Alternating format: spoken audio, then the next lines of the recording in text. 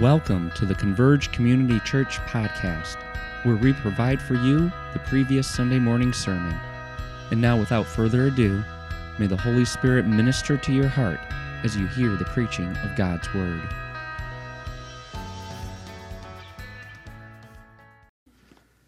We are continuing on in our series this morning. Our series is the Gospel of Matthew. We've been in it for quite a while, haven't we? We're only in chapter 6. We're going through nice and slow through this passage, through this whole gospel.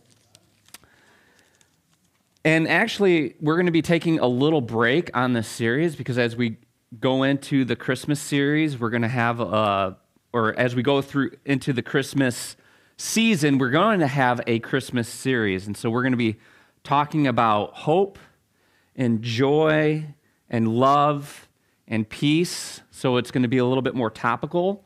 Usually the main diet is to go through a book of the Bible. And since Matthew is so long, there's going to be times when we're going to take a little break from it. And so right now we're going to focus on just a short section in chapter 6. We're going to be looking at verses 6 through 18. What's that? 16 through 18, sorry. 16 through 18. You know, and somehow Siri picked that up. Siri started talking to me on my watch. I better be careful what I say. Someone's always listening, right? We're still working through the Sermon on the Mount. And if you remember, the Sermon on the Mount starts in chapter 5, and it goes through chapter 6 and chapter 7. So this is a long sermon given to us by Jesus, and he's preaching it to a large crowd. And remember, this large crowd kind of gathered and started following him because of all the miraculous healings he was doing. Word spread. They started to gather. But also he is preaching this or teaching this to his disciples. So if you remember in previous chapters, he's walking up alongside a coast and he sees these fishermen and he calls them. And so they're gathering. He's preaching the gospel, the good news, that the kingdom of heaven is at hand. And so he's gathering these people and he's giving them this sermon that we call the Sermon on the Mount. And he first tells them in the sermon, he describes to them the kind of character they are to have in order to enter the kingdom of heaven. They are to be poor in spirit. They are to be those who mourn and who are meek and who hunger and thirst for righteousness. They are to be merciful. They're to be pure in heart. They are to be peacemakers. It's these kinds of qualities that if you express these kinds of qualities and if it's your makeup, you will be blessed. You will enter the kingdom of heaven. You'll be called sons and daughters of God. You'll receive mercy. All these kinds of blessings that come. So Jesus, after going through these blessings, he informs them that their righteousness must exceed that of the scribes and the Pharisees. And he gives examples of what this looks like. And what he's describing here is that it's not just these acts of righteousness, the way that we portray righteousness, all these actions, but he talks about the heart. So he says, do not commit murder, but also do not have a murderous heart. He says, do not commit adultery or even have lustful thoughts. He says, a righteous heart is one that sees marriage as sacred. Okay, a righteous heart that sees words or the words that you speak as sacred. A righteous heart does not pursue vengeance, but seeks mercy and grace. A righteous heart loves their enemies and prays for those who persecute them.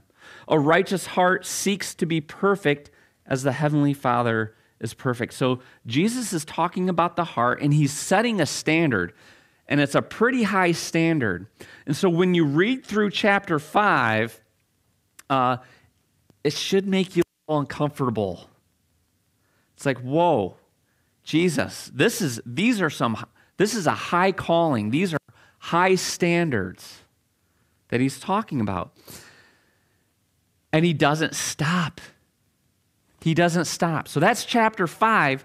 When we transition, and this is how he ends chapter 5. Be perfect as your heavenly Father is perfect. Right? And so you're like, whoa, Jesus, are you going to explain to us, are you going to give us a little help here? Because, wow, you're setting the bar high, and Jesus doesn't stop. He continues. And so several weeks ago, when we got into, and by the way, he's only 1/3 into the sermon. Okay, so he's starting strong.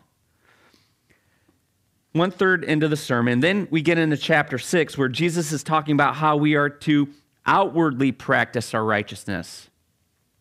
These acts of righteousness. And he provides 3 areas where we are to do this. He gives examples. So this isn't an exhaustive list, but here's the list. It's giving and prayer and fasting. So these previous weeks we've talked about giving, prayer, and this week we're talking about fasting. And now in all 3 of these examples, Jesus warns his audience not to be like the hypocrites. The hypocrites. And we use that word today. And what do we mean by hypocrites? And a hypocrite is one who puts on a false identity. It actually comes from, or it's describing an actor who pretends to give off an illusion of righteousness. It's a costume or a mask. So we just kind of finished up with Halloween, and we all dress up in different characters with masks on to portray something that we really are not. You know, so when I put on my Spider-Man pajamas with the Spider-Man mask, you know, it looks like I might be able to climb walls and spin webs and swing across buildings. I cannot do those things. I can't do them. So it's a false identity. It's just portraying something that you're really not. And that's what a hypocrite is. It's a costume that is put on and a mask that is put on, but on the inside it's something different. So Jesus actually expresses this or explains this, gives us a picture of it later in chapter 23. This is verse 27. He says, "Woe to you, scribes and Pharisees, hypocrites." So wait a minute, how are these scribes and Pharisees hypocrites? Well, you are like whitewashed tombs, which outwardly appear beautiful, but within are full of dead people's bones and all uncleanliness. So here, Jesus is painting a very vivid picture, a stark contrast of the appearance compared to the inside or the heart. So if you think of this, you go to a tomb, and it's beautiful. It's pure white. It's clean, and it's got flowers around it and these arrangements, and it looks wonderful. Be careful when you open it up, though, especially if it's been there for a while and what's inside has been sitting there for a while. You open that up, and what comes is probably a very unwelcome stench, an unwelcome smell, and also an unwelcome sight. And so he's portraying, this is what the hypocrites are like. They clean the outside, they make everything look great on the outside, but on the inside, with Jesus' example, it's like death, and it smells like death. So he's calling his followers to do the opposite. Instead of displaying an appearance of righteousness or to practice he's calling them to practice their righteousness in secret, to not display this act of righteousness out so that people can see and be like, oh, wow, look at him. Look at how great he is, or how righteous she is. So do not display your righteousness before others so that you would be made much of, that you will be lifted up. Instead, to do these things, to give in secret, to pray in secret. And we're going to read this morning that we are to fast in secret. So let's read this passage together and we'll dive into this topic of fasting. So if you would please stand with me. This is Matthew chapter 6, starting in verse 16. And when you fast, do not look gloomy like the hypocrites, for they disfigure their faces, and their fasting may be seen by others. Truly, I say to you, they have received their reward. But when you fast, anoint your head and wash your face, that your fasting may not be seen by others, but your Father who is in secret. And your Father who sees in secret will reward you. Let's pray.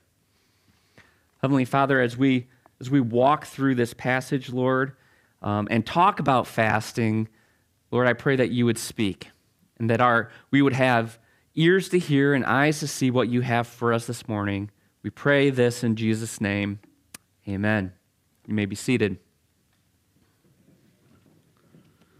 All right, so when it comes to these acts of righteousness, the way that we are to practice righteousness, we have giving, we have praying, and we have fasting. I think fasting, at least I know for myself, seems to be the one that I tend to avoid. I like my food. In fact, when Diane was like, and Yvette's going to share with us about the food. And I'm like, man, I didn't have breakfast. Like, how is this going to go? Because I'm hungry and I'm going to, this is what we're having. And I was hoping she wouldn't describe everything that we're having because, at that time I would feel my stomach start to turn because I like my food. Best way to get to know somebody, you can just start talking about food, right? Like that's one of the gateways to really to get to know somebody. If you go up to a stranger, just talk about food. We all love food. So if you think about it, as Christians, we do pretty well when it comes to giving, right? We talk about it sometimes. We practice it during the service. We talk about prayer, and we have times of prayer. So we have times of where we get together in small groups. Especially in our church, we have a Tuesday morning men's prayer. We have a Friday morning men's prayer. I know there's Wednesday intercessory prayer where a group gets together. Whenever we get together for Bible study or women's Bible study, we open in prayer. During our service, we have times of prayer. And so, when it comes to giving and prayer, we're like, yeah, those are things that we practice and we think about, and we want to have a life of prayer, and we want to have a life of giving, and not just our money, but our time and our resources. And so we think about those things and we talk about those things, but boy, when it comes to fasting, it's like, what is fasting? This is something that I know for myself, I don't normally practice, but here it is. Jesus is bringing this up as one of these practices of righteousness. Giving, prayer, I'm like, okay, all right. And then fasting, it's like, oh, what was that? Fasting. So what is this? What is it about fasting? What is that? Why is this something that Jesus brings up and that we are to practice? And so as we go through this, and I'm going to take a little step back, because what we're going to do now is really dive into the topic of fasting. And when the other pastors, Pastor Jeff and Pastor Rob and Pastor Joe, we all get together and we talk about how we're going to break down the series and how we're going to preach it. And one of our concerns is that when Jesus is going through this Sermon on the Mount, and he's hitting topic after topic after topic. And so it's easy for us just to hit the specific topic and talk about that topic, and for us to miss the main point. And so what I want to make sure so this morning, because this is only 3 verses long, we're talking about fasting, but I want us to remember that as we're talking about fasting, and we're going to go throughout the Bible, and we're going to look at it throughout the Bible, I want us to remind us of the whole point of what Jesus is talking about here. And that is, what is the heart behind fasting? That's what he's getting at in this whole context, is he's really trying to open up for us what's really down deep within us and why we do what we do. Why we abstain from murder or from adultery or from all these other things. Why we do things and why we don't do things. Is it for our own glory? Is it to lift ourselves up? Do we think that that's what makes us righteous? Or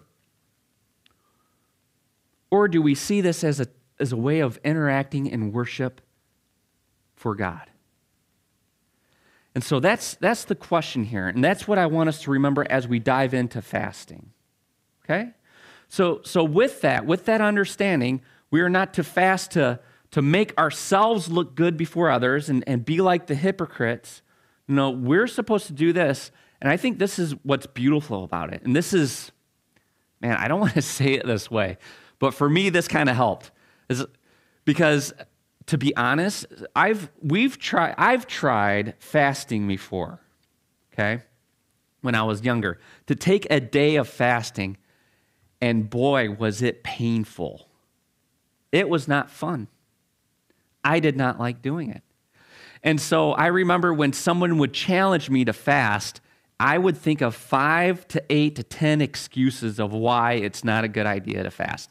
So in a sense, what I need for my heart is what's the motivation? Why would I do this?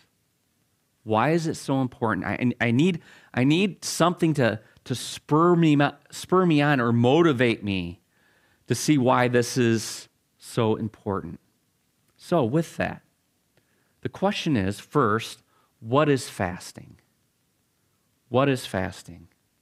And the answer is, fasting is, quite frankly, it's very easy and simple. It's abstaining from food and or water for a certain length of time and for a specific purpose. It's a means of physically lowering oneself. It's a way of humbling yourself by abstaining from something. It's an expression of being poor in spirit. Okay, so it's a callback to chapter 5, verse 3. This is how Jesus starts his sermon. Right? Blessed are the poor in spirit, for for theirs is the kingdom of heaven, right? The poor in spirit. So this is one way to do that, to be poor in spirit. It's by the act of fasting. And so fasting communicates both to you and to God that you are empty and wanting and in great need. Another way that I heard this described, and this actually goes back to the Hebrew and the Old Testament, but that fasting is the affliction of the soul. So in a way, you're kind of afflicting your physical body, but it's also connected to or tied in with afflicting the soul. So let's look at how the Bible talks about fasting. And so I'm going to go through these one at a time. Different ways or other ways throughout the Old Testament and the New Testament that people used fasting. So actually, before I do that, before we go into the scriptures, I think in our culture today and in our Christian culture, we actually talk about fasting and we think of it in other ways. So, for example, we may fast from our phones or from electronics. I know, so one of my daughters, she's been practicing throughout these couple of months just times of fasting from her phone. And to you, you're like, what? Seriously? This is a teenager. This is a 15-year-old that says, hey, I'm going to give it up for a time. And so for a father, I'm like, that's awesome. That is great. And so she puts it down for a long period of time. And I think through that, she's blessed by it. There's a way that she uses her time differently that is good for her. And I think there's some ways that she learns from it. And I think there's some ways where that tie with her phone, there's not this instant need to grab her phone, so she's practicing that. And I think, man, that's wonderful. So, whether it's fasting from a phone or from electronics or any other thing that we can fast from, maybe it's a fasting from coffee. Okay, now I'm starting to step on toes here, right? Yeah, I mean, we like our coffee. It could be fasting from sweets, fasting from dessert. And so there's these various ways that we think of fasting today. But I want to encourage us to think that there is a difference between fasting from those things and then like fasting from food and or water. Because you see, these other things are more like things that we enjoy, things that give us comfort, that kind of help us out a little bit.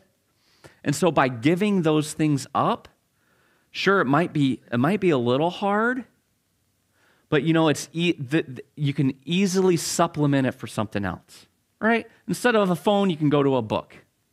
Or instead of a phone, you can go to the TV, right? Instead of the phone, you can do this or that. Or when it comes to coffee, you could switch over to tea. Or you can switch over to water. But if that's too much for you, you can go to carbonated water, right? You go to LaCroix, have a little bit of bubbly in there. So, I mean, there's ways that you can supplement it out. Because it's just a comfort, or it's just something that that kind of helps us out. But it's not anything that we really need. But when it comes to fasting, when it comes to food, I mean, food gives us, it sustains us. If we don't eat or drink for a certain time, we will starve and we will die. This is something that we need. And not only that, but from abstaining from food, and I don't know about you, but it only takes like half a day. Like all of a sudden, my body knows, right? My body is telling me, you have not eaten. And it's not usually a subtle thing that, in fact, not only do I feel it, but maybe others can hear it, right? Do you ever hear where other people's stomachs are growling and rolling? And like, it actually affects your bodies. And so there is something different about fasting from food. So we need food in order to survive. It's something that sustains us. And when we fast, it can get physically painful or uncomfortable. So let me give you an example of this. I remember this was years and years ago. And so my wife will suggest things for us to do together as a couple. Like, for example, hey, let's go on a liquid diet. And so I hear this and I go, wonderful, good idea. Okay, I'm like, this is a terrible idea. There's no way I want to go on a liquid diet. Or we kind of went on a liquid diet. Okay, so what we did was we decided to, and I think it was, I don't know, was it for a week or 2 weeks? Every time I tell this story, it gets longer. Okay, it's now to like a month, but it wasn't. It was like a week or two, where we decided to juice in the morning. And then I think like either for lunch or for later in the evening to have a smoothie. And I think we kind of threw in salads too in that and sometimes. But this was very different than what I was used to, okay? So we did this for like a week or two. I feel like it was longer. I felt like it was forever. But through that, after a few days, I was always hungry. It didn't matter how much liquid, how much smoothie, how much salad I got in me. I was always hungry. I was craving something to fill my stomach. And I remember there's some pros and cons to this. One is that there was certain foods that I always ate that I was like, you know what, that doesn't sound good to me anymore. Okay, so that was a good thing. But here's where it got painful. I would like walk into a room, or maybe a room adjacent to a room where someone was cooking meat. And it was a slap in the face. It was like, you know, those cartoons where the smell kind of like makes the character float, and without any control, they start floating to, you know, the food. That's what it was like. And it was so painful, like my stomach would just start aching. So my point is this, when you fast from, you know, some of these other things, sure, it's hard, it's difficult.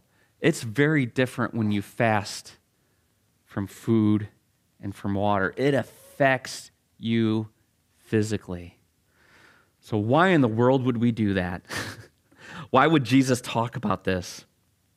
Because every time you feel the pangs of hunger, you're reminded that you are in need. That there's something your body needs, and it's a physical prompting that motivates you to seek God for perhaps another need. Okay, so it's a connection here, that there is a need that you have, and you express it by putting your body through something that it needs as well. So when the stomach starts to growl, right, and you feel the pangs of hunger, you're reminded, I am in great need, but Lord, I'm doing this because there's something else that I need that is far greater. Far greater. So what are those? And so let me go into the scriptures and talk about this and how people in the Bible would practice fasting. So number one, the Israelites were commanded to fast on what they called the Day of Atonement. This was a day that they were to abstain from work and bring sacrifices to atone for sin, and they were also to, how they describe it in the Old Testament, to afflict their bodies. And this is how they did that, was by fasting. And so it was during a time of reflection, of repentance from sin. And part of that is fasting to afflict the bodies. Another way that they did it, and so that was more corporate, all of Israel would do that together, would practice this, but there was also times when individuals would practice fasting as well. So one of the main times was when in times of mourning. So David and his men fasted when they heard that Saul and Jonathan were killed. So let me share this one with you. This is 2 Samuel chapter 1. It says, Then David took hold of his clothes and he tore them, and so did all the men who were with them, and they mourned and they wept and they fasted until evening for Saul and for Jonathan his son and for the people of the Lord and for the house of Israel, because they had fallen by the sword. And so this was part of their grieving process, that they have experienced loss. And so part of that, and communing with the Lord, was a denial of food. I've experienced this loss. I've experienced this, and so I'm expressing it through abstaining from food. And we see that throughout the scriptures where people express mourning or practice mourning through fasting, but it's also a way that people would express repentance of sin.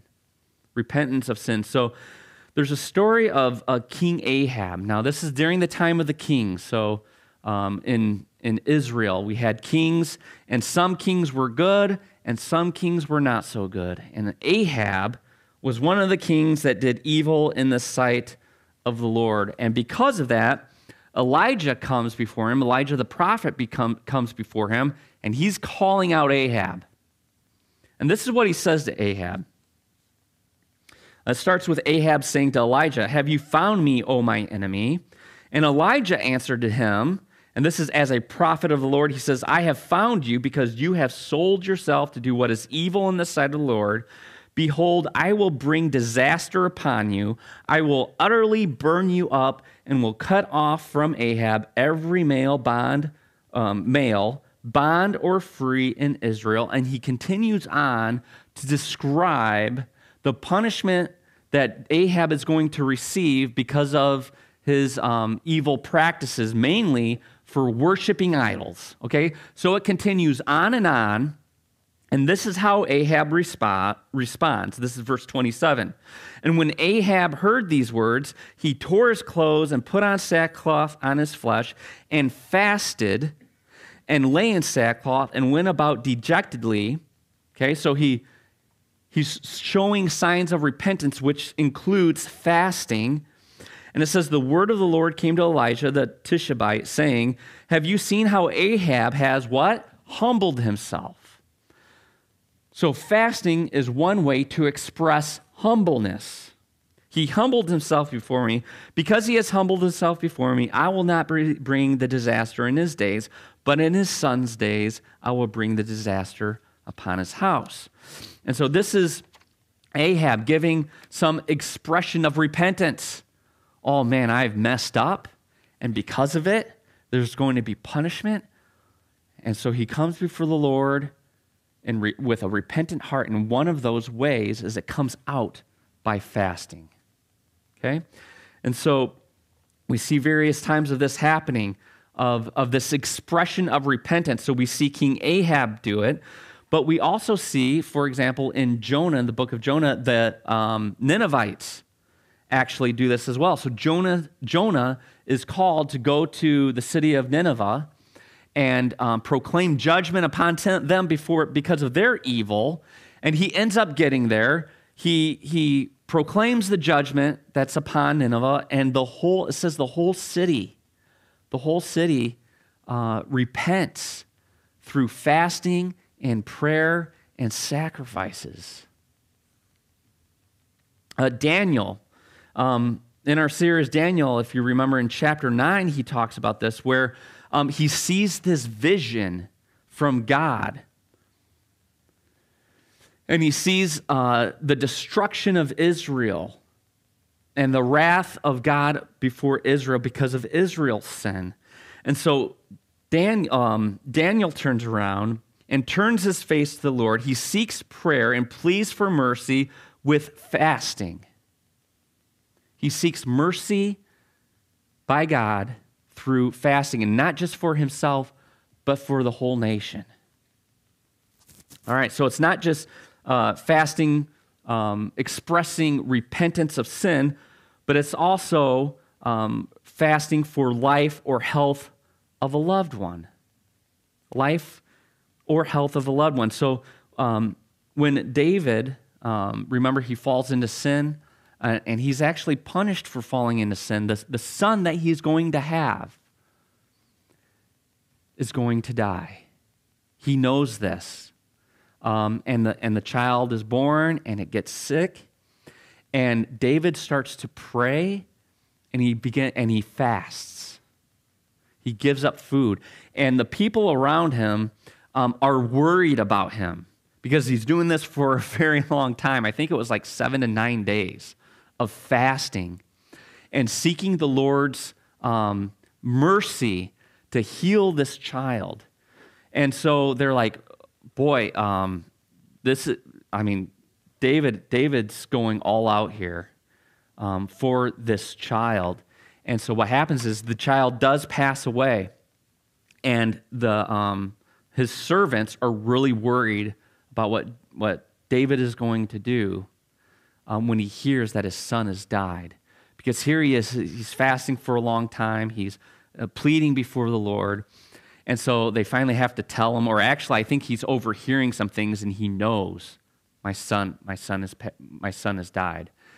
And so when they come and talk to him about it, he gets up, he cleans himself up, he goes and he worships the Lord, and then he goes and he eats. And they're like, wait a minute, why you broke your fast now? Most of the time people fast for, to mourn, right? You've just lost your son. You should be fasting now. Why? What's going on here? And he says, you know what? And this is what he says. Let me read it to you. 2 Samuel chapter 12, because, of course, the scriptures say it better than I ever could. It says, the servant said to him, what is this thing that you've done? You fasted and wept for the child while he was alive, but when the child died, you arose and ate food. And he said, while the child was still alive, I fasted and I wept, for I said, who knows whether the Lord will be gracious to me, that the child may live. But now he is dead. Why should I fast? Can I bring him back again? I shall go to him, but he will not return to me. And so there's this idea of, you know what, this is how David fasted. It wasn't for mourning, but it was seeking the Lord for mercy. It was seeking the Lord for the health of his child. And so that's just another way in the Bible that someone has practiced fasting. Here's another one, imminent danger. Imminent danger. So there's a story of Esther where there's this policy put into place, this declaration from the king that at this in this specific time on this specific day, that the civilians, the people of the kingdom would be allowed to attack the Israelites. And it was going to be this dangerous thing for Israel, and they were in big trouble, and so they're like, what are we going to do about this? We're going to get attacked. And there's this man named Mordecai that learns about this, a Jewish man, and here's the first thing that he does. This is Esther chapter 4. It says, when Mordecai learned all that he had done about this declaration of Israel being attacked, or Jewish people being attacked, Mordecai tore his clothes and put on sackcloth and ashes and went out into the midst of the city, and he cried out with a loud and bitter cry. He went up to the entrance of the king's gate, for no one was allowed to enter the king's gate clothed in sackcloth. And in every province, everywhere, the king's command and his decree reached. There was great mourning among the Jews, with fasting and weeping and lamenting, and many of them lay in sackcloth and ashes. And so here's this imminent danger coming.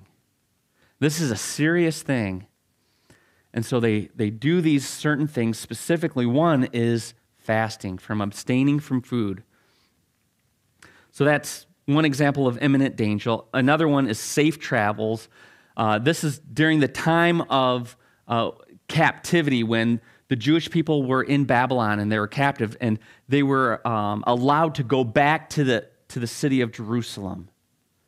And so there's this prayer of and fasting for safe travels. So they pray and fasted that they wouldn't be attacked on their way back to Jerusalem. So that's another way, safe travels. Another one is spiritual dedication or spiritual direction. Acts chapter 13, verse 1 through 3. Okay, so now we're going to the New Testament. Now there were in the church of Antioch prophets and teachers, Barnabas, Simon, who was called Niger, Lucius of Cyrene, Manaen, a lifelong friend of Herod the Tetrarch, and Saul. While they were worshiping the Lord and fasting, the Holy Spirit said, set apart for me Barnabas and Saul for the work to which I have called them. And then after fasting and praying, they laid their hands on them and sent them off.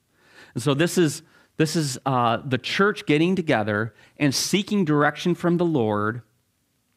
And through that, they are with praying, it was also fasting. And the Lord spoke, and the Lord directed them through it. So that was spiritual direction. Here's the last one. And this one's appointing elders or leaders. This comes from Acts chapter 14. Verse 21 starts, and when they had preached the gospel to that city and had made many disciples, they returned to Lystra and to Iconium and to Antioch, strengthening the souls of the disciples, encouraging them to continue in the faith, and saying that through many tribulations we must enter the kingdom of God. And when they had appointed elders to them, for them in every church, with prayer and fasting, they committed them to the Lord in whom they had believed. Okay, so these are several ways that people in the scriptures practiced fasting. It was to seek the Lord, spiritual direction. It was to appoint leaders or elders within the church. These are just some examples. And it's because, and here's the thing. So why did I go through all these examples? Why did I go through all these examples? It's because it seems like this is an important practice to Jesus. This is an act of righteousness that Jesus is talking about here that's in line with giving and praying. It's because it seems like this is important. So I want to challenge us, and I want to challenge myself to consider how this can be part of our spiritual lives as well. And of course, it's not to flaunt or publicize among others our righteousness. Instead, this is to be done in secret between you and God. So think of it, not a performance for the eyes of men, but a way to engage with God. A spiritual practice that's just between you and Him. And so let me ask you it in this way. What could that look like in your life? What could that look like for you? So let me challenge you in this way. Can you? Oh, you know what? I did not highlight that. So let me just repeat these. Okay. So if you have a piece of paper, if you have a pen, get those out. If you have your worship guide on the back, there's a place to take notes. I wanted these up on a slide, but I didn't highlight them for the projectionist. So let me read these. So how they practiced fasting in the scriptures, it was through mourning. It's mourning a loss. It was repentance of sin. It was a life situation or life or death situation or a health situation of a loved one. It was when they saw imminent danger. They even fasted for safe travels. Friends, I don't know about you. That one is like, oh, safe travels. We pray about that all the time.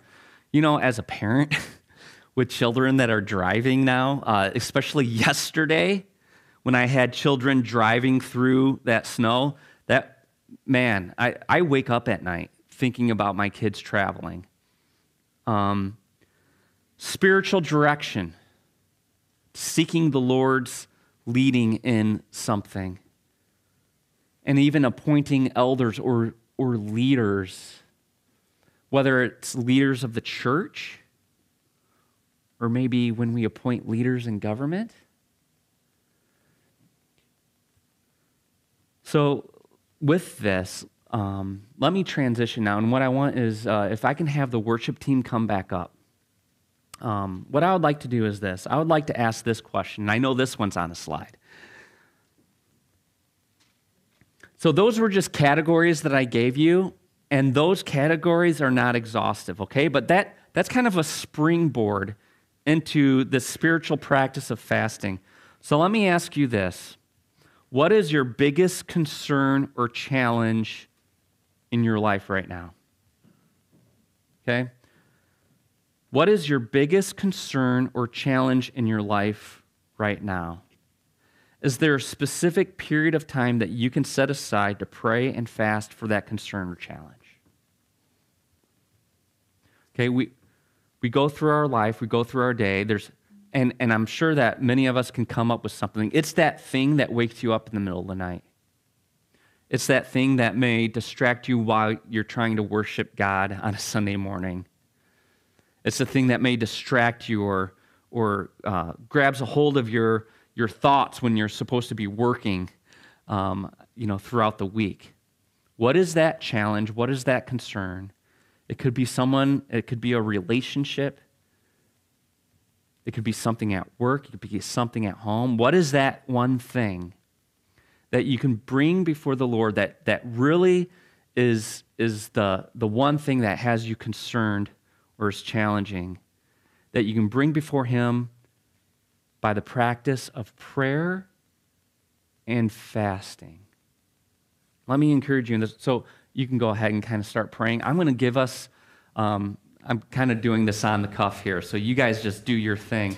But I'd like for us just to take a few moments. I'm going to sit down just to reflect on that and think through it, whether it be just for a future date that you could plan just for a day to fast.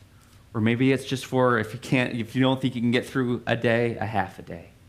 Or maybe it's even a couple of days. Whatever you think, to plan for a time, whether it's maybe this month or maybe you're planning it for next month, a time that you can set aside to address these concern or challenge to God through fasting.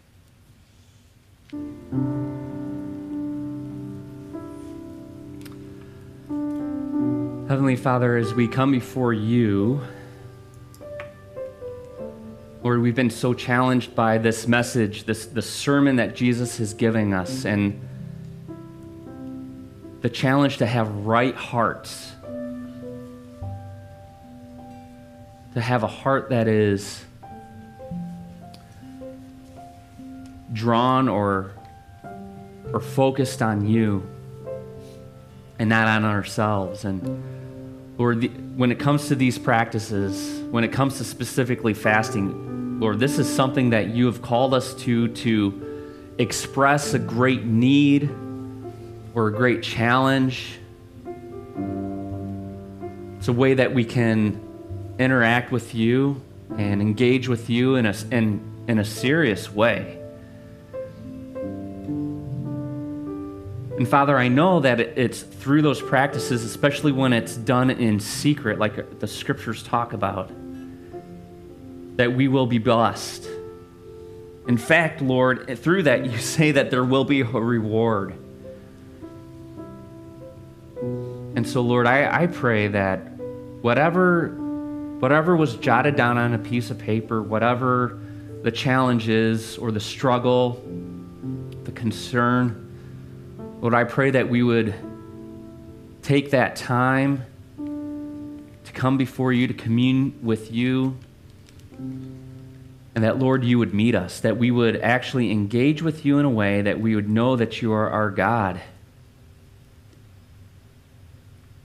Lord, this is our prayer. Thank you, Father. We pray these things in Jesus' name. Amen.